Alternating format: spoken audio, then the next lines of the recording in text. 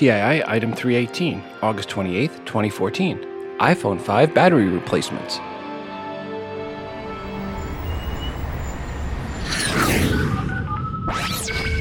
Welcome to Today in iPhone. I like it a lot. Today in iPhone. Hey, Google! Oh yeah!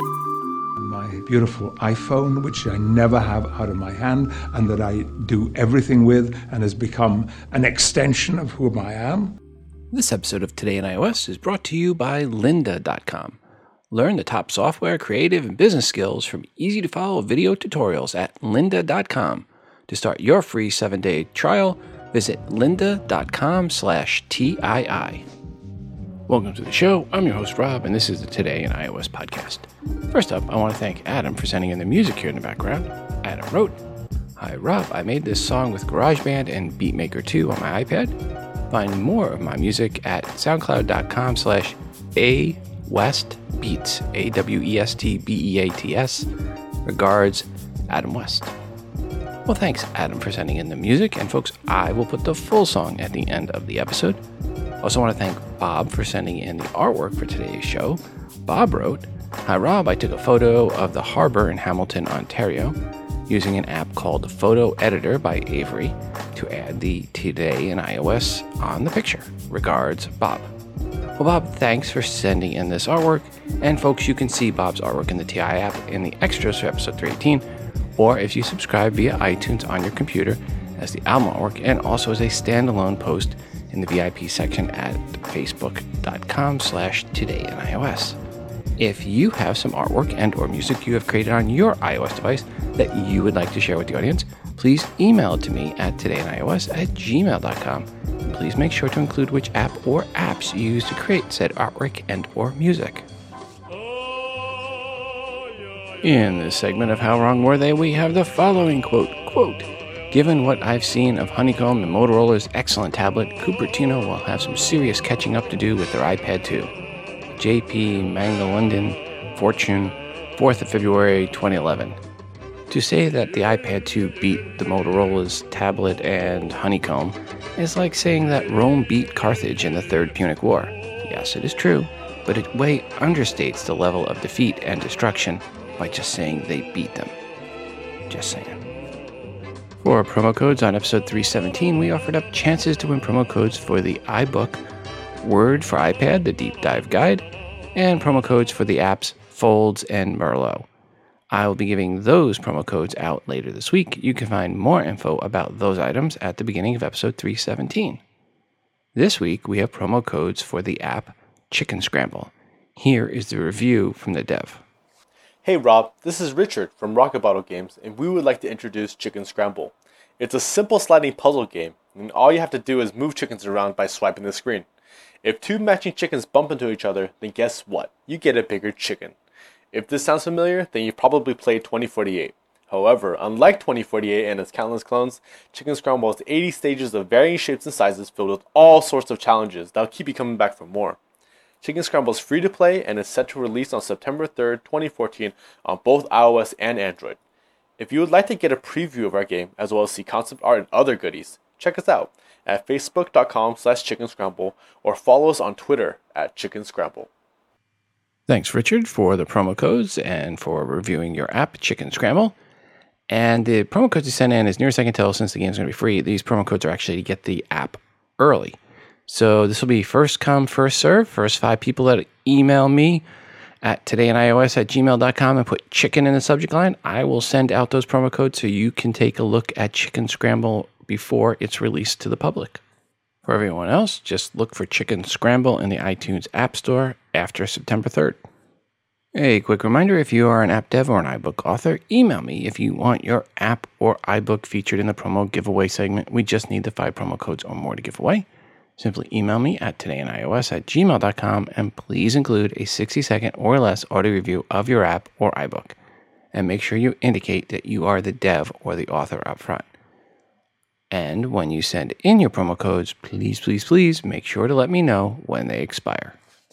It was brought to my attention on the last episode, I forgot in the show notes to put links to the podcast I mentioned that I listened to And I will go ahead and do that this time. So I will put links in there for Dave's Lounge, Mac OS Ken, Revolutions, and Hardcore History.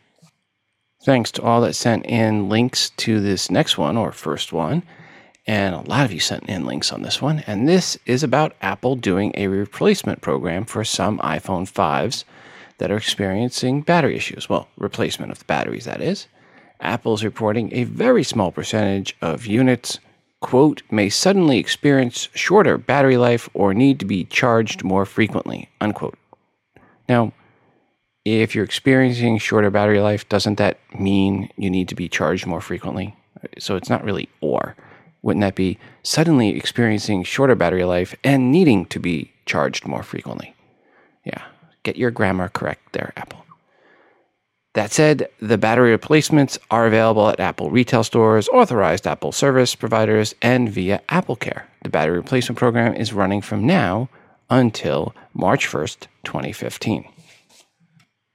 Okay, time for me to sound like a fanboy.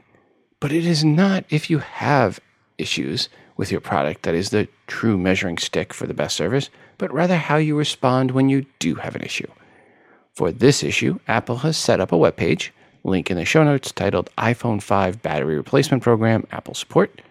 And on this webpage, you can enter in your serial number to see if your unit is one of the ones that is having the issue and can get the battery replaced. Let me say this. If you have an iPhone 5 that was purchased between September 2012 and January 2013, which is when most of them were actually sold, you will want to check to see if your serial number is covered. Again, it's not all, but when you have a small percentage of a large number, it tends to be a large number itself.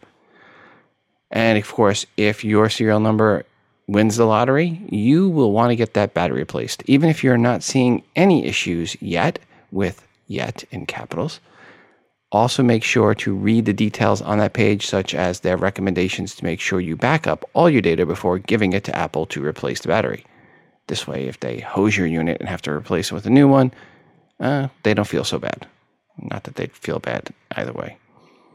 Again, Apple is saying this affects a small percentage of the iPhone 5s sold during that September 2012 to January 2013 window, but again, a small percentage of a very large number can still be a large number.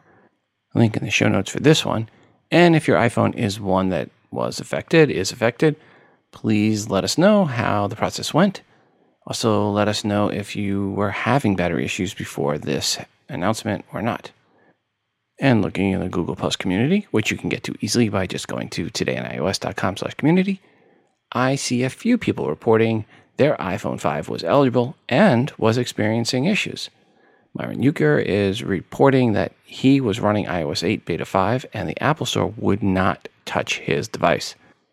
So it looks like if you are running the beta of iOS 8, you either need to revert back to iOS 7.x or simply wait until September 17th to get the Gold Master of iOS 8, then turn your device in. There were at least 5 different people eligible for the battery replacement in that thread, and it seems like they were having issues. Again, if you are eligible and go through the process, give us a call, 206-666-6364. That's 206-MOONDOG, or send an email to todayios@gmail.com and let us know about your experience. I had to do a double take on this next rumor, which I saw pop up in a lot of places this week, and that is that Apple will release a larger 12.9-inch iPad the beginning of next year. Why the double take? Well, that is because the exact same rumor came out about this time last year. Not that it was going to come out in 2015, but that it was going to come out the beginning of the following year, which would have been 2014. Well, it was actually, episode 278 back in early August 2013 when that was brought up. At the time, Steve in Houston asked about the rumor, to which I said, quote, I don't believe the 12.9-inch size iPad is anything we will see anytime soon. Given the so far complete lack of any interest at all of Windows 8 tablets that are larger than 10-inch, I just don't see why Apple would release a larger device. I don't think there is enough mass demand for it yet. That said, I would love the larger 12.9-inch tablet as well, unquote. Then in episode 289, another Steve asked about getting the iPad Air or waiting until March to get the iPad Pro at 12.9 inches, to which I replied, quote, "Given there are no pictures of said mythical device, I think you are best getting the device you need when you need it, and that is available. So if you need the iPad today, get the best one available today, and don't think or fret about what may or may not be in the pipeline," unquote. And then in episode 290, I talked about rumors from Tech Radar saying that the iPad Pro 12.9-inch version would launch in April 2014. Point is, this past week's rumor of a 12.9-inch iPad launching the beginning of next year is an old rumor that had zero basis last year, was really just guesswork and speculation and link bait, and is being rehashed now a year later because, well, that is what you do with rumors that didn't come to pass. You just wait and then do another post about the same rumor. And then you rinse and repeat until you get lucky and get it right. To answer the question, do I think there is a 12.9-inch iPad coming?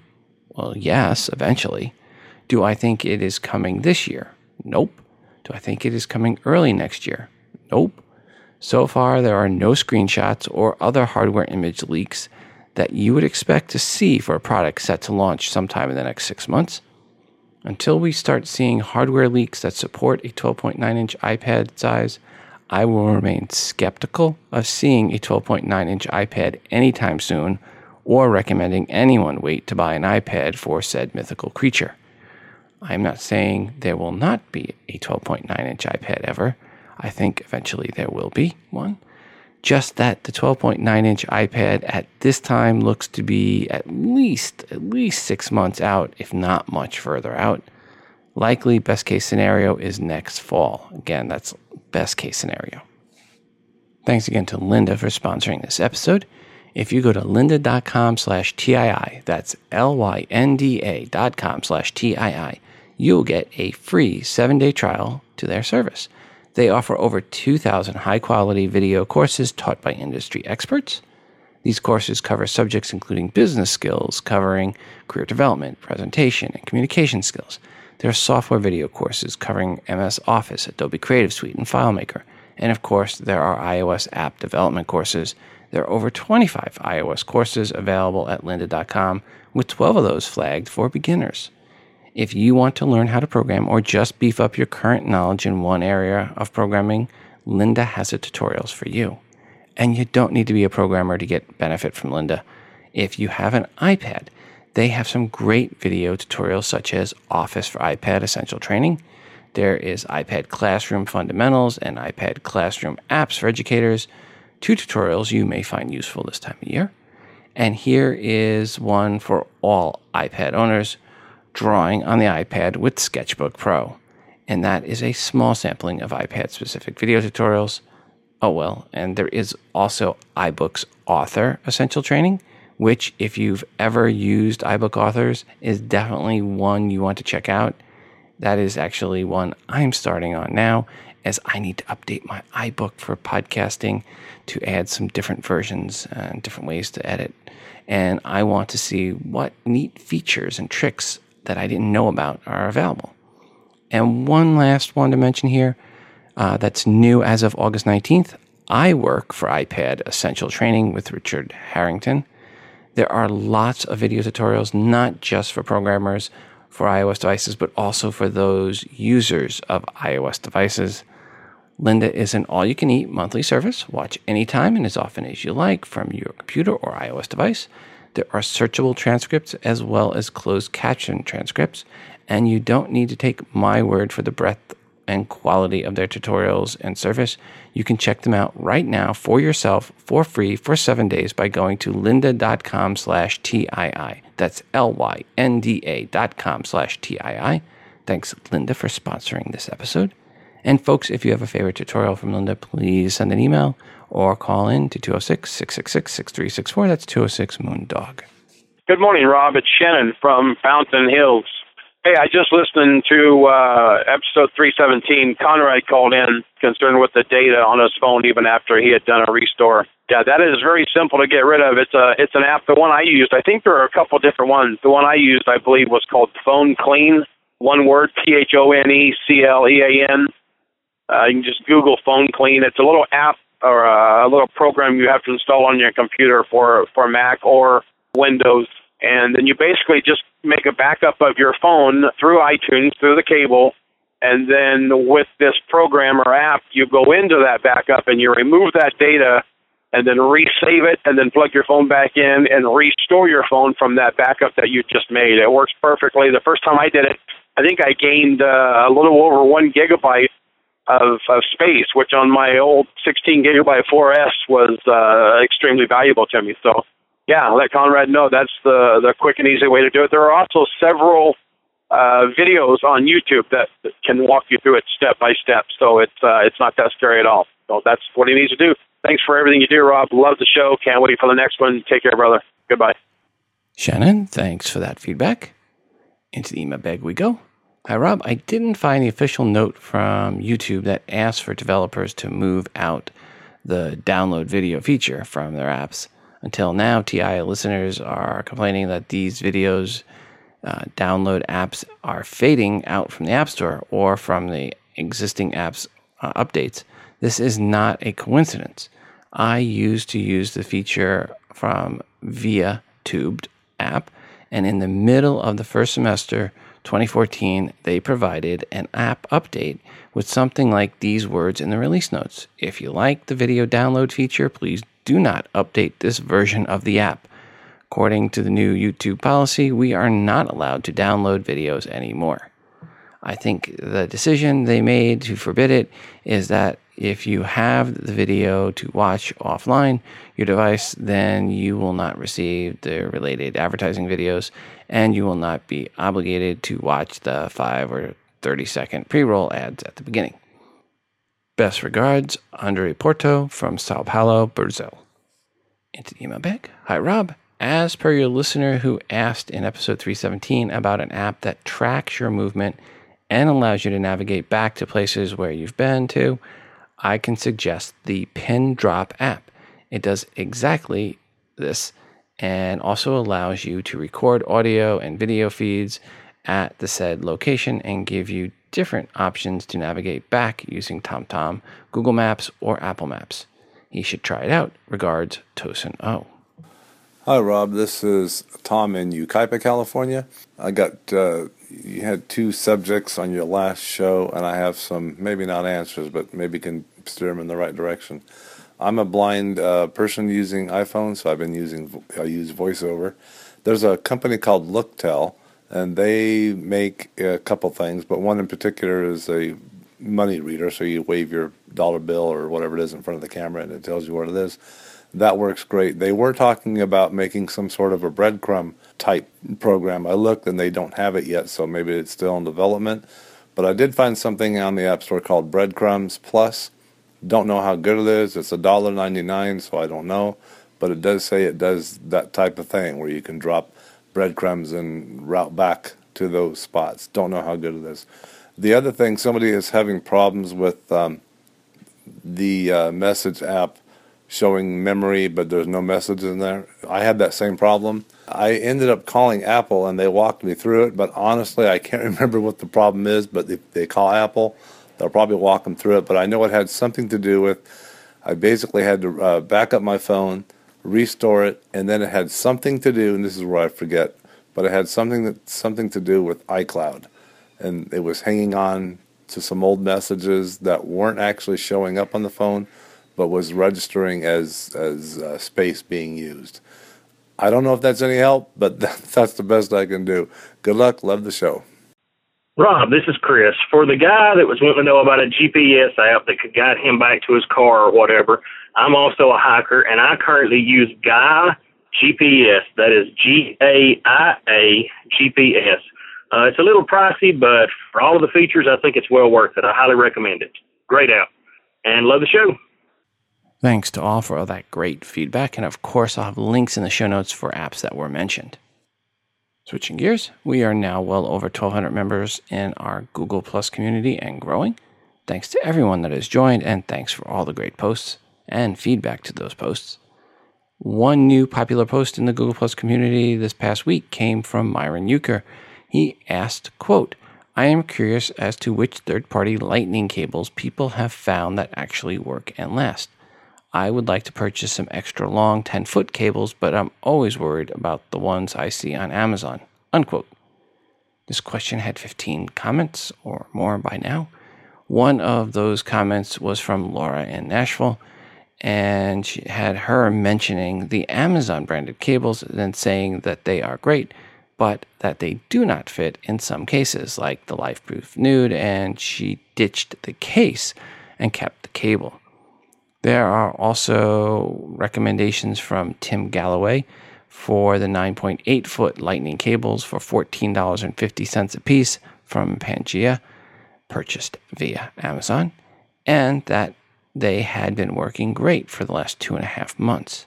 At the end of the thread, Myron mentions that he did purchase 6-foot cables from IXCC on Amazon, and they appear to be decent quality and are working for him, and that they do fit into his LifeProof case and work with his iPad Air, which he stated was the pickiest of his devices for third-party cables.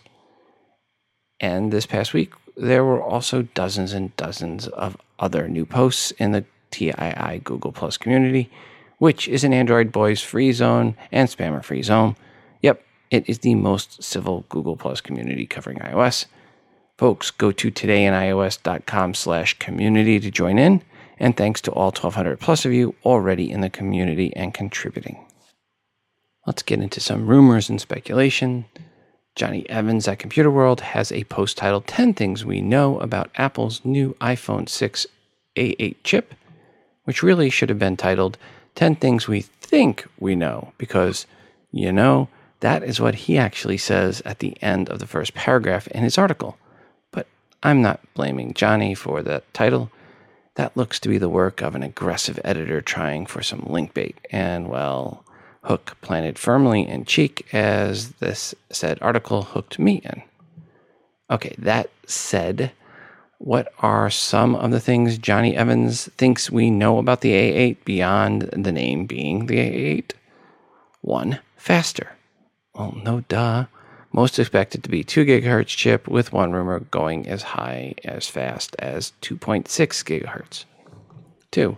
20 nanometer processing, which means going from 28 nanometers to 20 nanometers on its own will speed up the chip. Also, this 20 nanometer processing will be from TSMC, which leads to this third item. Goodbye, Sammy. Hello, TSMC. As Johnny points out, if this is true, that means a good $1 billion plus of lost revenue for Sammy. Some rumors have Apple going back to Sammy for the A9. Oh wait, that was from Digitimes. So, yep, Sammy's toast. Number 4, much faster overall. When you combine the increased clock speed and the 20 nanometer processing, the 8 will toast all competitors for benchmark tests, which, by the way, the iPhone 5S is still beating all the competitors with the A7 from 1 year ago. So Apple will still further extend their lead on benchmark tests, which really just gets under the skin of the Android fanboys. Number 5, the A8 will remain dual-core. For the most part, the quad-core processors on some of the Android devices are really nothing more than marketing fluff, as when it comes to real-world and benchmark tests, they bring no advantage outside of being a bullet point on a marketing slide. Number 6, motion sensor improvement for the M7 coprocessor. Guess it would now be the M8, and that it will somehow be optimized to work with the HealthKit app and other third-party devices, and will have improved motion sensors. Number 7, memory, going to 2 gigabytes at least for the top of the new iPad Air 2nd generation, and will likely also be available for the iPhone 6 with the 5.5-inch display, but maybe not for the 4.7 iPhone 6 and the iPad mini Retina 2. 8, a specialized optimized for Beats mode, where if you have Beats headphones, you get better audio quality. Hey, maybe now they will almost sound as good as my Bose Quiet Comfort 2 headphones. Oh, did I say that out loud? Sorry, Apple. 9. Improve graphics power. Again, for the iPad 2 and the iPhone 6 5.5-inch devices, but no real mention of what said improved graphics power could be. And 10, 64-bit. Quote, iOS 8 and OS X's continuity, we should begin to see apps that truly realize their potential of desktop-class performance on a mobile device, unquote. Or translated, I told my editors I would get them a list of 10 things we think we know, and I ran out on number 9, so I just threw in that last one so I can finish the article and send it to my editors and go to sleep. Thanks, Jim M., for the heads up on this one, which I think I warned a few episodes back was on its way, and that is the rumor where some component shortage or issue was causing a major issue in the iPhone 6 launch. And yep, that is what we are getting from this new link bait aficionado called Reuters. Seems Reuters recently hired some editors and writers from The Verge and BGR. Anyway, the latest component supply chain issues comes from an issue with the backlights for the iPhone screen, and said issue is so specific it almost has to be false. But in a nutshell, what the rumor is that the original backlight did not work and needed to be redesigned, shutting down production of the backlights in July and part of June, or June and part of July. So said unnamed sources in the know and familiar with the situation. Long and the short, this smells like, looks like, and walks like link bait, and is exactly the type of story, with story in quotes, you would expect a couple of weeks before the launch of the iPhone. How far the once mighty Reuters has fallen is really, really sad. Link bait, guys? Really? Link bait? Hi, Rob. Let's talk about the iPhone's camera. It's been an amazing ride from when I first owned the original iPhone to now with the 5S's amazing camera. That said, it still leaves something to be desired. I'm an avid hiker, and lately I've stopped lugging around my SLR to shed weight, and I've opted to go light with my iPhone only. Last week, I was hiking and spotted a rarely seen eagle perched atop a tree. I snapped a shot of it, but with my refusal to use digital zoom, it just did not turn out. I want optical zoom for the iPhone badly. Before listeners freak out, I am not advocating for a telescopic lens that will protrude out of the iPhone. I've seen point-and-shoots that manage to keep all of the internals so the lens does not extend outside of the housing. But with Apple's obsession of making each device thinner than the previous model, is this a crazy dream of mine? Or could this actually be a possibility? Each time I watch the keynote, I hope for it, and each time I'm slightly disappointed. Could this be a miracle year? Regards, Brad S. Hi, Brad. There are some, quote, leaked, unquote, images from a computer screenshot coming out of Foxconn in China that allegedly show the iPhone 6, and one of the features, with features in quotes, of the iPhone 6 is a protruding camera. In the past, the camera lens has been flush with the back of the iPhone, but with the iPhone 6, according to the rumors, in order to get the rest of the unit to the thickness Apple wanted, they threw convention and aesthetics to the wind and put in the camera that is thicker than the rest of the iPhone 6, i.e. a feature of the iPhone 6S is camera that is flush with the back of the unit. Anyway, the point of all this, Apple felt something was special enough about the camera module that they chose that they were willing to produce a device with the camera that protrudes, i.e. sticks out of the back of the iPhone. And that is not something they have ever done before, or in the least bit looks Apple-ish. I mean, it's possible that the rumor is bogus, but there were other rumors in the past about the camera sticking out or protruding out as well. So it will be interesting to see what is announced, and if the camera does stick out, what's so special about the camera that caused Apple to make it something that looks kludgy, for lack of a better term. This camera really better rock.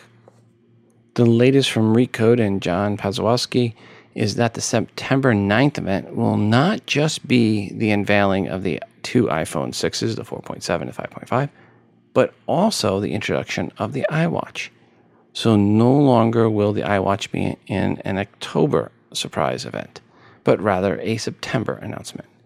Speculation is that it will be heavily integrated with the HealthKit app and even with the HomeKit app.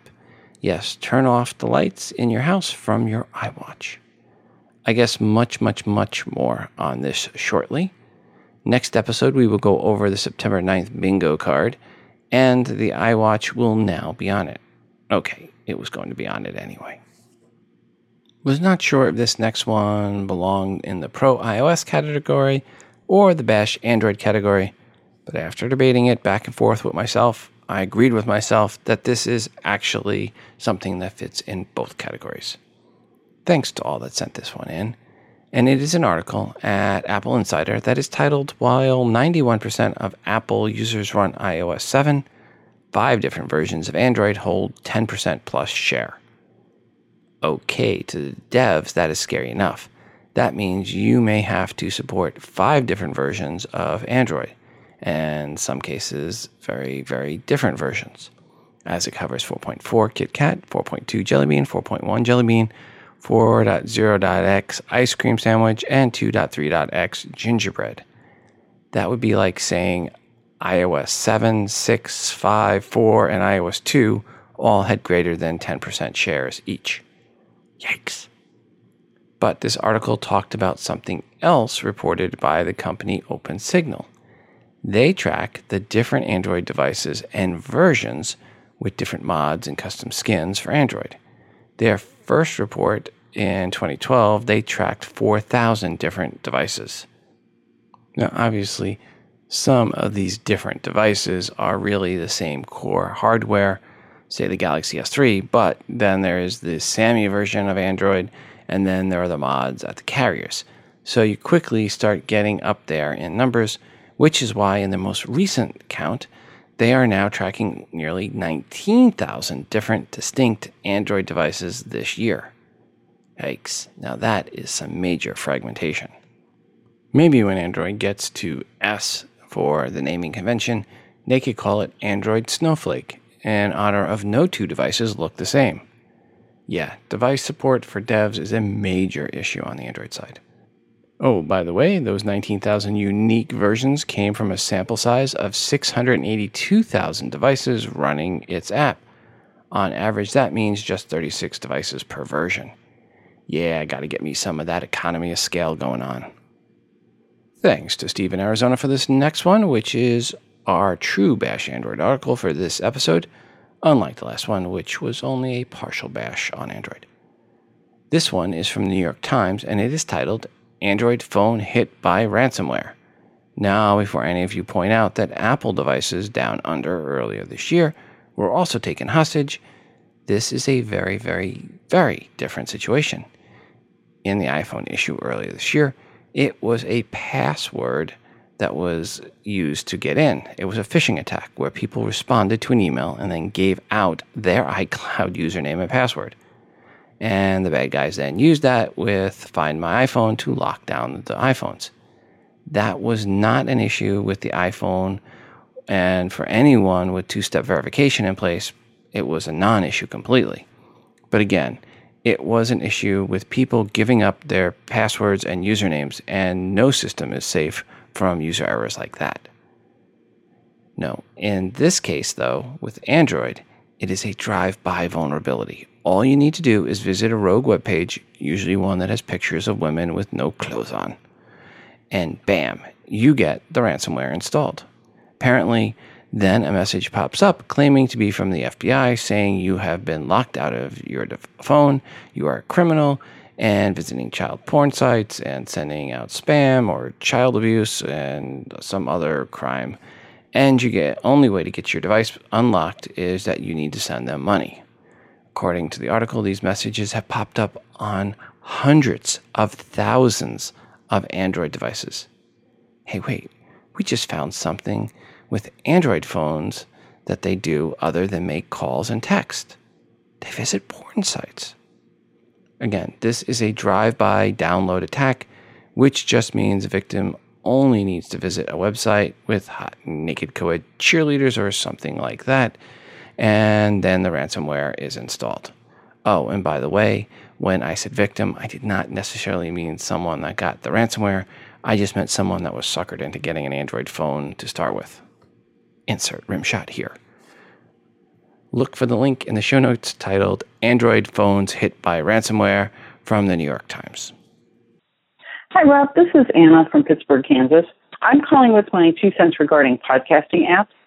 I love Downcast. It's a really well-done app. And one of the things that I like about it is its ability to play audio files that are not podcasts and keep your place and speed them up and all those same kinds of things. It's a really nice app. But I have switched recently to Overcast for most of my podcasts because it is so good at speeding up podcasts and keeping them clear. I can listen more quickly than I could with Downcast. So they're both really great apps. I also am totally blind. I really appreciate the fact that both of the developers have done very well in making their apps accessible. So those are the ones I use regularly. Thanks. Bye. Anna, from one Kansan to another, thanks for your feedback. Into the email bag we go. Hi, Rob. Per podcasts, I mainly use the Apple Podcast app and the TI app. Yes, I listen to the show on both. I find the choices baffling and confusing. The Apple Podcast app does something that really annoys me. I finish listening to a podcast, close out of the podcast and app, go back in later, and the now playing is still up. I'd like to thank the caller Jeff for his answer to my query and for you reading that in episode 316. Regards, Jenny. Hi, Rob. Wikipanion is the first app I noticed to already claim iOS 8 compatibility in its update features. Regards, Michael. Well, Michael, thanks for the heads up. I had 108 apps to update on my iPhone, and I went and looked at the descriptions for all 108 of those apps, and not one of them mentioned iOS 8 compatibility in the updates. So either Apple is manually blocking that from most apps, or no one has gotten around to saying that just yet. But do expect a plethora of app updates next month that will, at least for me, make that 108 updates badge look small. Back to the email bag. Hi, Rob. With regards to the caller asking about those irritating alerts re cellular data being turned off for an app, with regards to Downcast at least, I have the solution. Turn cellular data back on in the settings cellular, and then turn cellular data off from inside the app itself. That way, no warnings, and you can, if you choose to override the cellular setting temporarily. Regards, Kevin Barry. Hi, Rob. I really enjoy the show. I'm calling in regard to the person who was trying to get most of their downloads done on Wi-Fi rather than cellular and was sick of the alerts about using cellular data. Most apps that allow you to download large amounts of data, like podcasting apps or Audible or those kinds of things, have in their settings the ability to turn off cellular downloads. And if you do it there instead of in the settings cellular section, then you will get the same result without the warning. Thanks. Hope that's helpful. Bye. Thanks to all for your feedback there.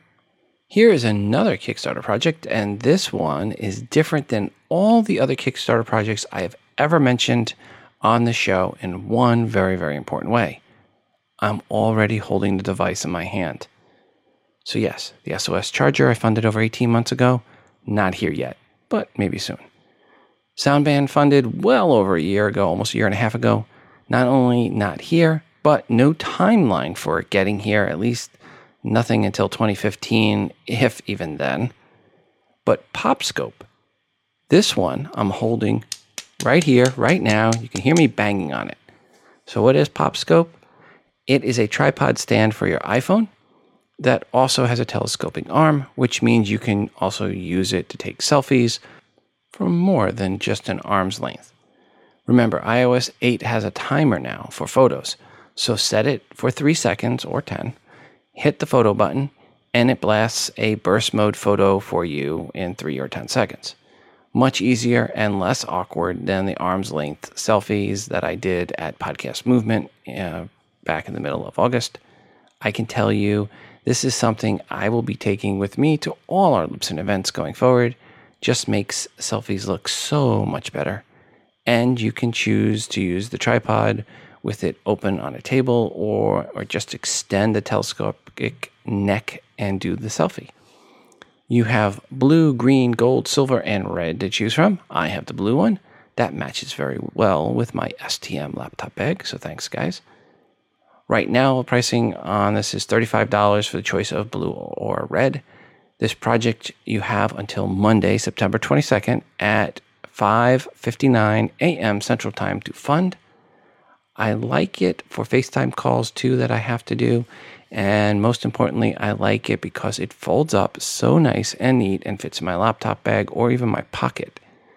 I like nice and neat, as I have so much in my bag that is not nice and neat. Anyway, search for PopScope, one word, at Kickstarter.com.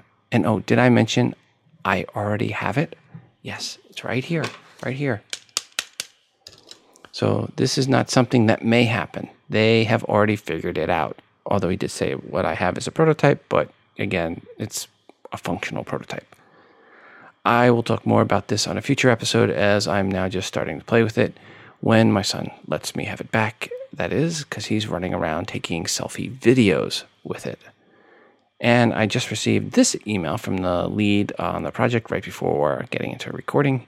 Hi, Rob. I wanted to update you on some price changes I made for PopScope. In addition to the $35, $36, and $37 and $38, I added where you can buy 2-package deal for $63, making each PopScope $31.50.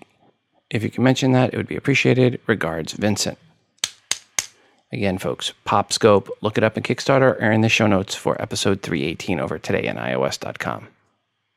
Hi, Rob. Are you puzzled by Google navigation showing directions upside down?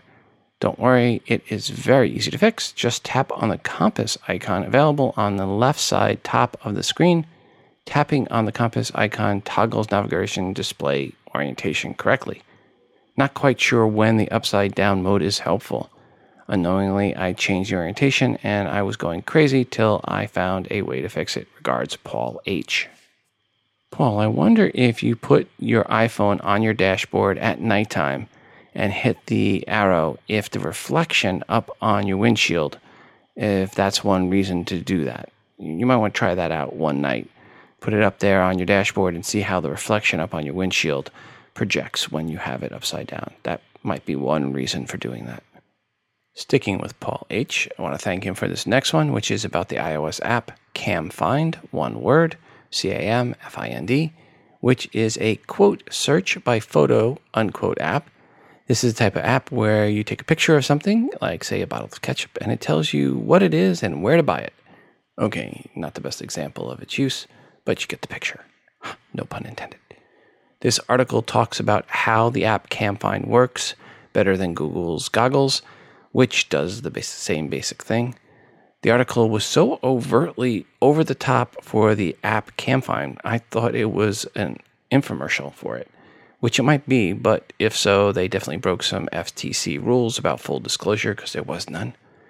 So assuming it is not an ad, this app is greatly loved by Ozasas Obazaya at wonderhowto.com.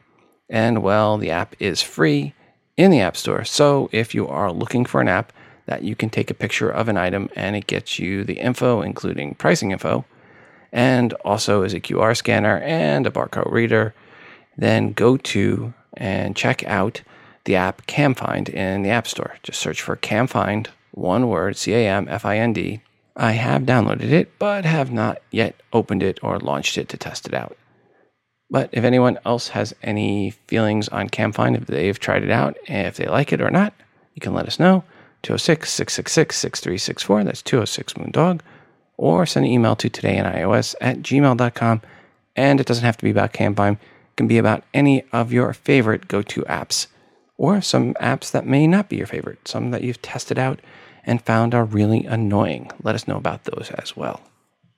Good day, Rob. Hey, it's Shannon in Fountain Hills again. As I listened to the remainder of your podcast this morning, I heard a gentleman named Mike, I believe he was from Texas, called in, a truck driver, who said he was surprised to see iCatcher so far down on the list, and I was too a little bit, to be honest, because it is by far my favorite.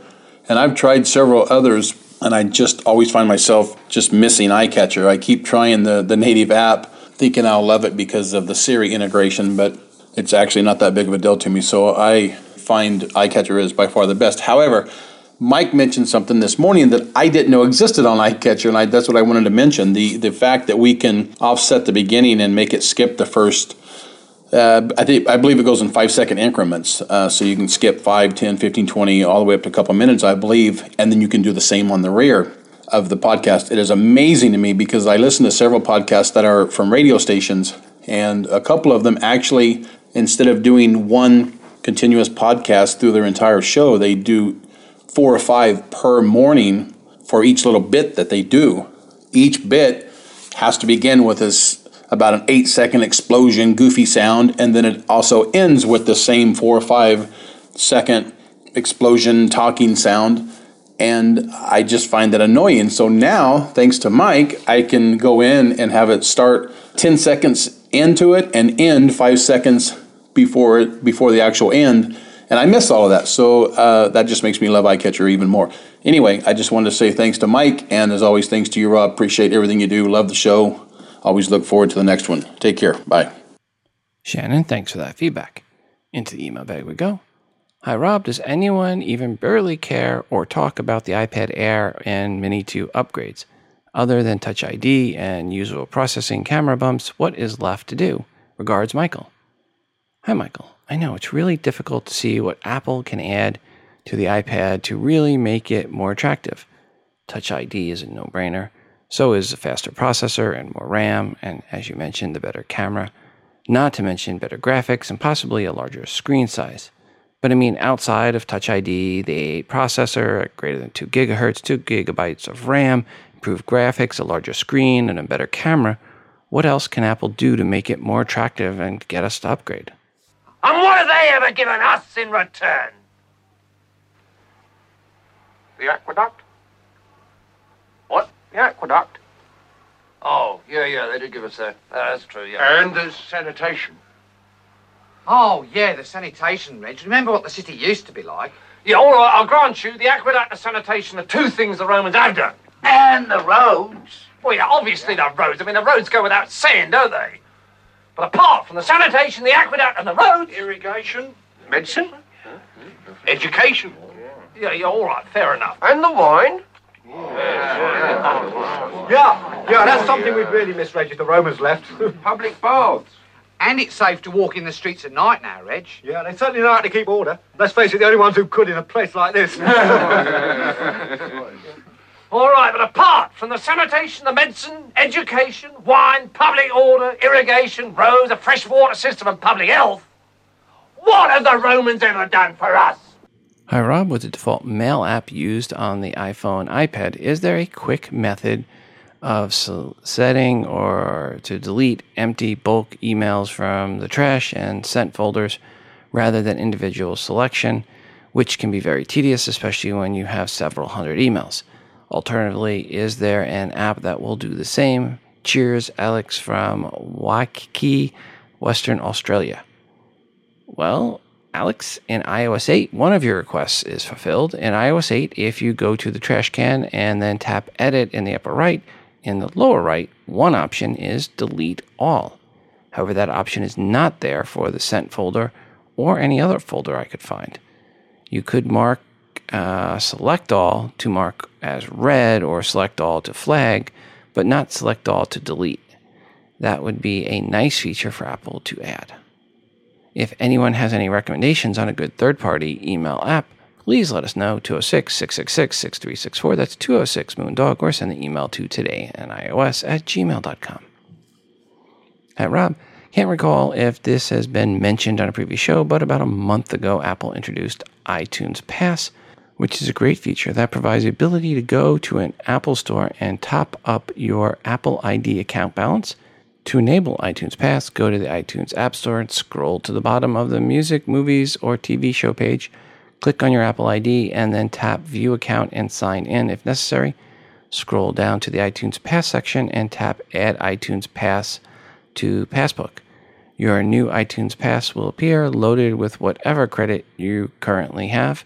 Tap Add to save it to Passbook. Go to the Apple Store and open iTunes Pass in Passbook. Get the employee to scan the QR code and then pay them the amount you wish to add to your Apple ID account. An advantage of this feature is, unlike with gift cards, you are not limited to how much you can top up your account by. You can also share your pass via AirDrop, messages, and email, and the recipient can top up your credit by going to an Apple store themselves. Regards, Steve in Brisbane, Australia. Well, Steve, thanks for the heads up on that. Yeah, I don't think we've mentioned it on the show before. Hey, Rob, Gunner from Chicago. I thought I'd do a little app review for you. It's an app that's been out for a while. It's called the Disney Movies Anywhere app. I've got a 4-year-old with a subscription to the Disney Movie Club, so we're constantly getting Disney movies in. And a cool thing about this app is if you collect the Disney movie rewards, you can actually just enter the password on there, and it'll take care of all your points. So enter your code.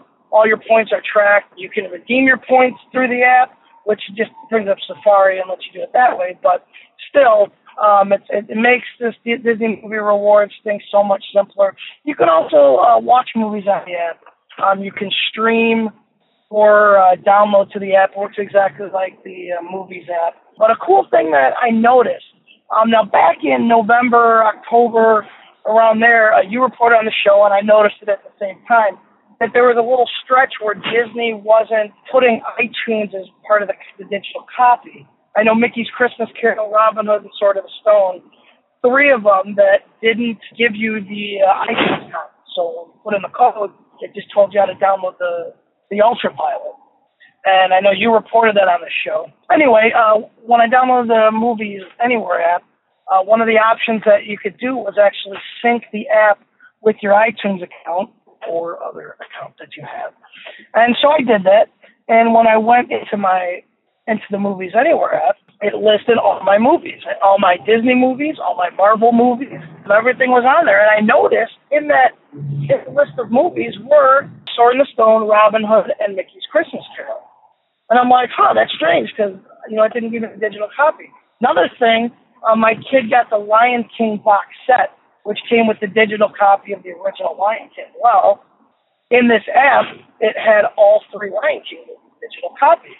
And I thought, that's kind of weird because I didn't have those before.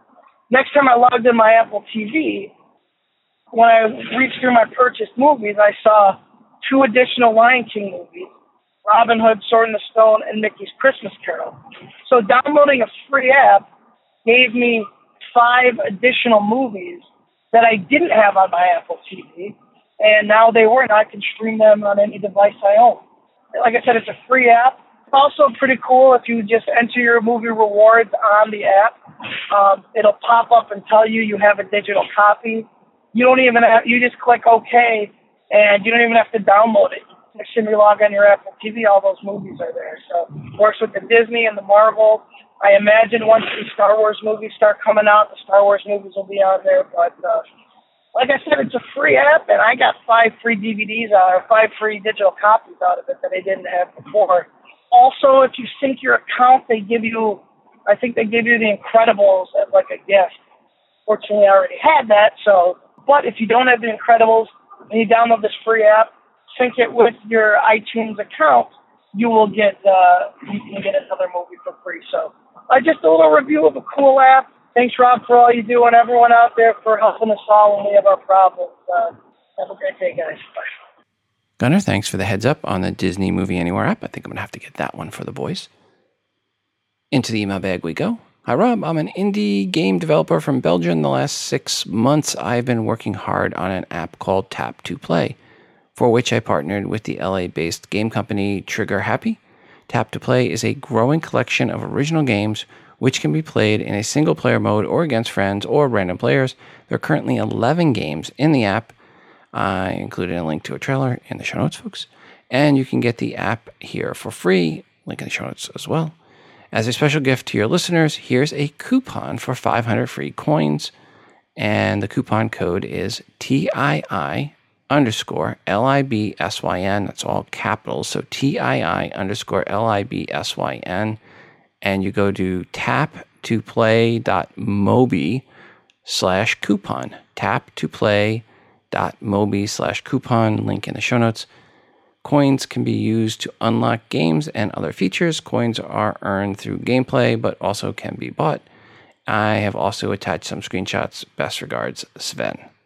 Sven, thanks for the review and heads up on your game, and thanks for the promo codes or coupon codes for the listeners. Thanks to Paul H. for this next one, which I believe goes in the Darwin Award files, or in the I'm going to try to sue Apple for my own stupidity file, or both. Seems a Miss Dione Baxter was sleeping in the nude. While sleeping, she rolled onto her iPhone 4, which was charging and laying in her bed with her. Seems the iPhone 4 was so hot during the charging cycle that it burned her on her breast. She says she woke up to immense pain and was rushed to the hospital, where a lawyer met up with her and told her to say the following, quote, "I worry about the possibility of ever being able to breastfeed another child," unquote. Okay, look, charging up your iOS device while it's doing something in the background can get the device hot.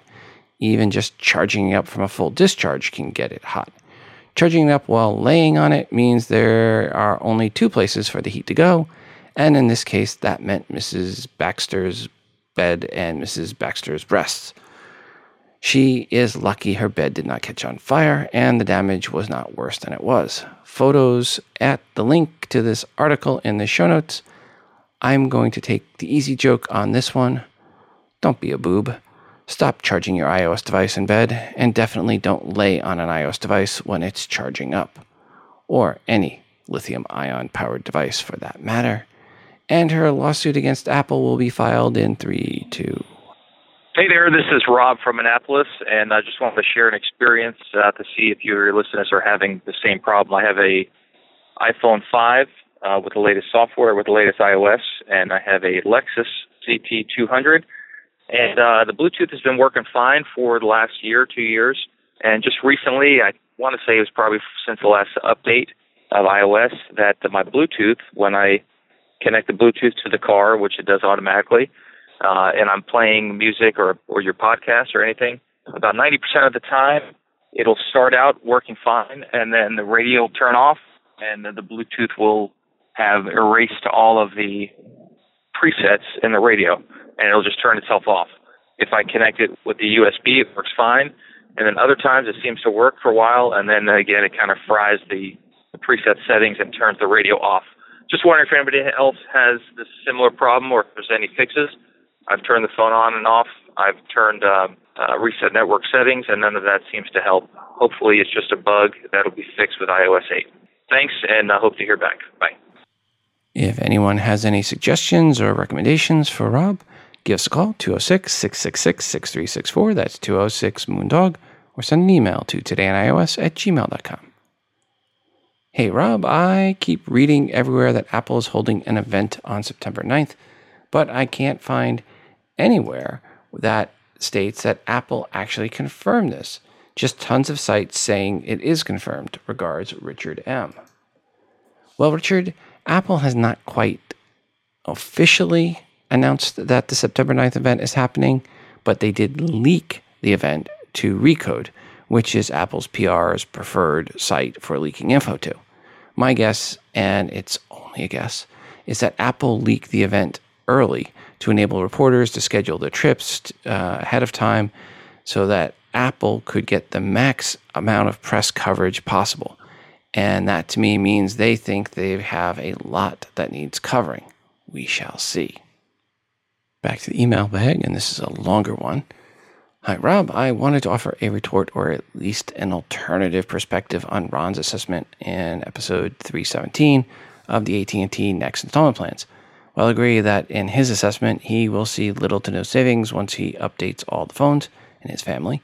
I also think that the plans are a good deal, not a fantastic deal, but certainly better than what I have been paying for, my AT&T 6 gig a month plan, which I still have. It all depends on how you use them or your particular situation. For what it's worth, in my investigations, I found the AT&T website quite clear and informative on the plan details. For example, AT&T Next installment agreement charges are separate from your monthly rate plan and service charges. The installment charge will be added to your monthly bill and will appear in the equipment charges section under other charges and credits on your monthly bill. Like most providers these days, AT&T are now offering encouraging plans where they do not discount subsidize the device. Instead, they are offering monthly installment plans at 0% interest. The deal is that you are purchasing the phone at retail cost. You need to pay the sales tax in full upfront for the new device, but the device cost itself is spread out over monthly installments at 0% interest. At this time, there are two installment plans available. Plan 1 is a $12.20. The device will be paid out or paid off over 20 monthly installments, but you have the option to trade in and or walk away. Start a new plan with the latest and greatest device after 12 months. Plan 2 is $18.24, same idea as the 24 installments, and the option to trade in after 18 months. In both cases, you can terminate early. There are no early term fees, but you need to pay down the balance to the 12th or 18th month. Installment and return the device or pay it off in full. You also cannot make extra payments to pay down the balance early, with the exception of a single payment to pay off. In my family, I am the alpha tech. I get new shiny toys, and when I upgrade, my old stuff makes its way down the line to my wife and kids. My situation is one where I am comfortable remaining in every other updater 2 years in traditional Apple release cycles, but one where I keep the old device to be handed down. Also don't want to have the huge hit of paying for unsubsidized cost of the phone up front when updating. So the installment plan is great. The $12.20 sounds like the plan for me, one where I plan to pay for the device over 20 months and then keep it. Paying the device off in less than 24 months allows me to be ready for the next upgrade for early adoption. Being a family of 3, I see the plans as a cost saver. I will generally only have one device on the plan and the other 2 being fully owned. Since the next planned total cost over 2-year period is basically the same as a traditional contract, the savings come from the 2 other devices. Having a $15 a month charge for the data versus $35 a month, of course, the base plan is a little higher, $100 a month instead of $90. Resulting savings is $2 times $20 a month times 24 months minus 10 months, $720 or $30 a month savings. Regards, Mike P. in Attleboro, Mass. Hi, Mike. Thanks for that feedback. But here is another issue with AT&T from another listener that I found quite disturbing. Hello, Rob. While on vacation last week, I received an email from AT&T saying I needed to stop tethering by the end of the month or I would be forced to change my unlimited data plan.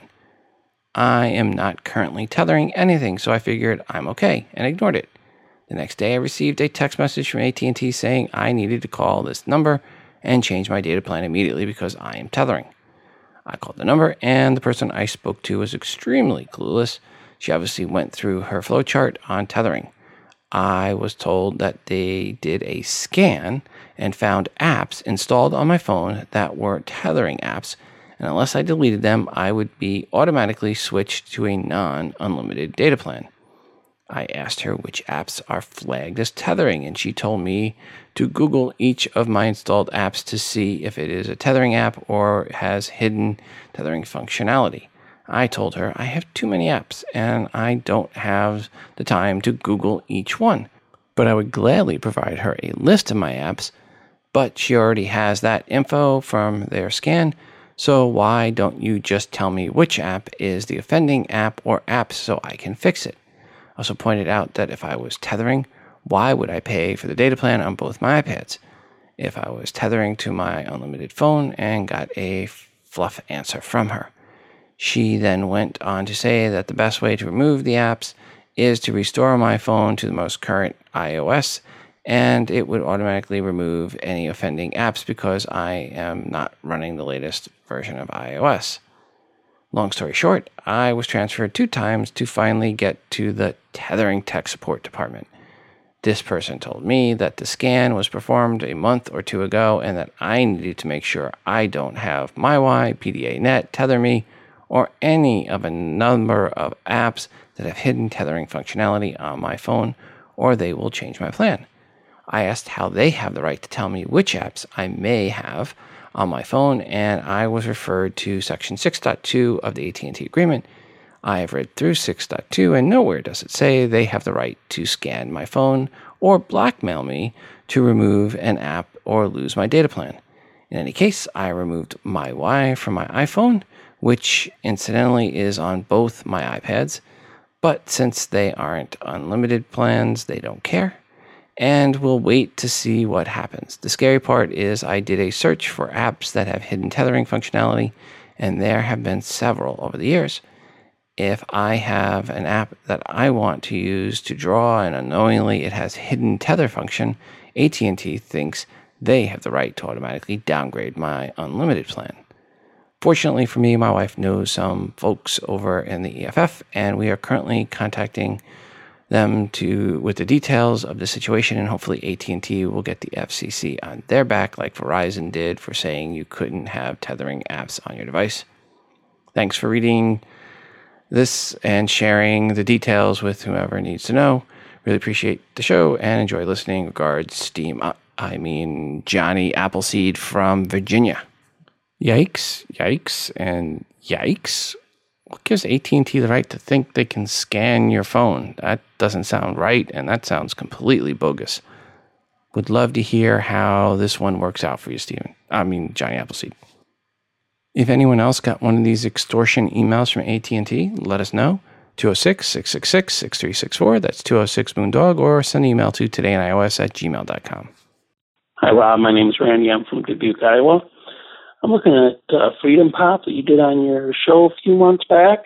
And what I'm looking at is when you get an iPhone on there, it installs a Freedom Pop app and then disables the normal dialer for the iPhone. Is this using voice over IP with the cellular data, or with the 4G data, or does this actually use cellular data and it's just repointing? Just wondering what any of the other listeners have on Freedom Pop, any success stories or issues. Just looking for a cheap phone for my daughter. And if it works great for her, maybe for the rest of us. I know they just came out with a $20 a month unlimited data, text, and calling. Thanks, Rob. Bye. Hi, Randy. I've never actually used the Freedom Pop app on my iPhone. I do have the Freedom Pop hotspot, and I used that actually earlier today when my kids were at swimming lessons. I do believe from the conversations I had with the folks from Freedom Pop that their app works over VoIP. So you have to have a VoIP connection. Now it works when you have Wi-Fi connection or when you have a VoIP connection via LTE. Not 100% sure on that. If anyone has used the Freedom Pop app and understands how it works, please give us a call, 206-666-6364. That's 206-MOONDOG. Let us know your thoughts on the Freedom Pop app. Thanks again to lynda.com for their support of TII. If you go to lynda.com/TII, that's LYNDA.com/TII, you'll get a free 7-day trial. Thanks, Linda, for sponsoring the show and for the free offer.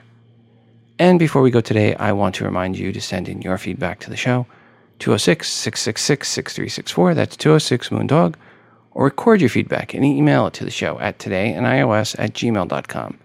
Feedback can be a question or comment for something someone said on this episode, or it can be a question or rant you have about something else, an app or product review, good or bad. As long as it is iOS related, it is welcomed. I am always looking for new artwork to feature that you have created on an iOS device. Just put some TII branding on it and send it in. And of course, we're always looking for more music created on an iOS device to play on the show. It's your show, and your feedback is greatly desired. And don't forget to check out our moderated Google Plus community by going to todayinios.com/community. And that, folks, is going to do it for us today. Until the next time, I'm your host, Rob, from Today in iOS, reminding you to phone different. This show is hosted on Libsyn.com and part of the Wizard Media Network. If you are looking for hosting, go to Libsyn.com, that's Libsyn.com, for hosting for your podcast and for creation of your own smartphone app.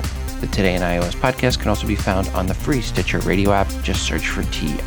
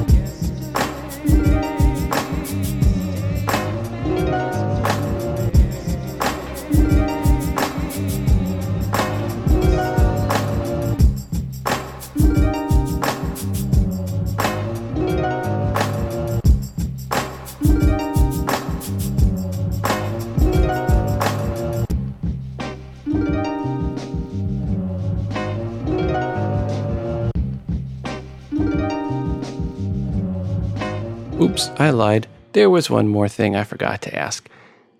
Send in your thoughts on the one more thing or the surprise feature or announcement that's going to happen on September 9th. What is the one thing that's going to happen or be announced on September 9th that most people aren't talking about, or maybe you haven't heard anybody talking about, or maybe only a couple people talking about? What is the one thing you think that is going to be the biggest surprise announcement come September 9th from Apple? And folks in the U.S., have safe travels this Labor Day weekend. I know I'll be heading up to Des Moines, Iowa Friday evening, where my son on Saturday morning is going to compete in a triathlon event that's a championship event. So congratulations to Henry for qualifying to that. Until the next time, talk to you guys later.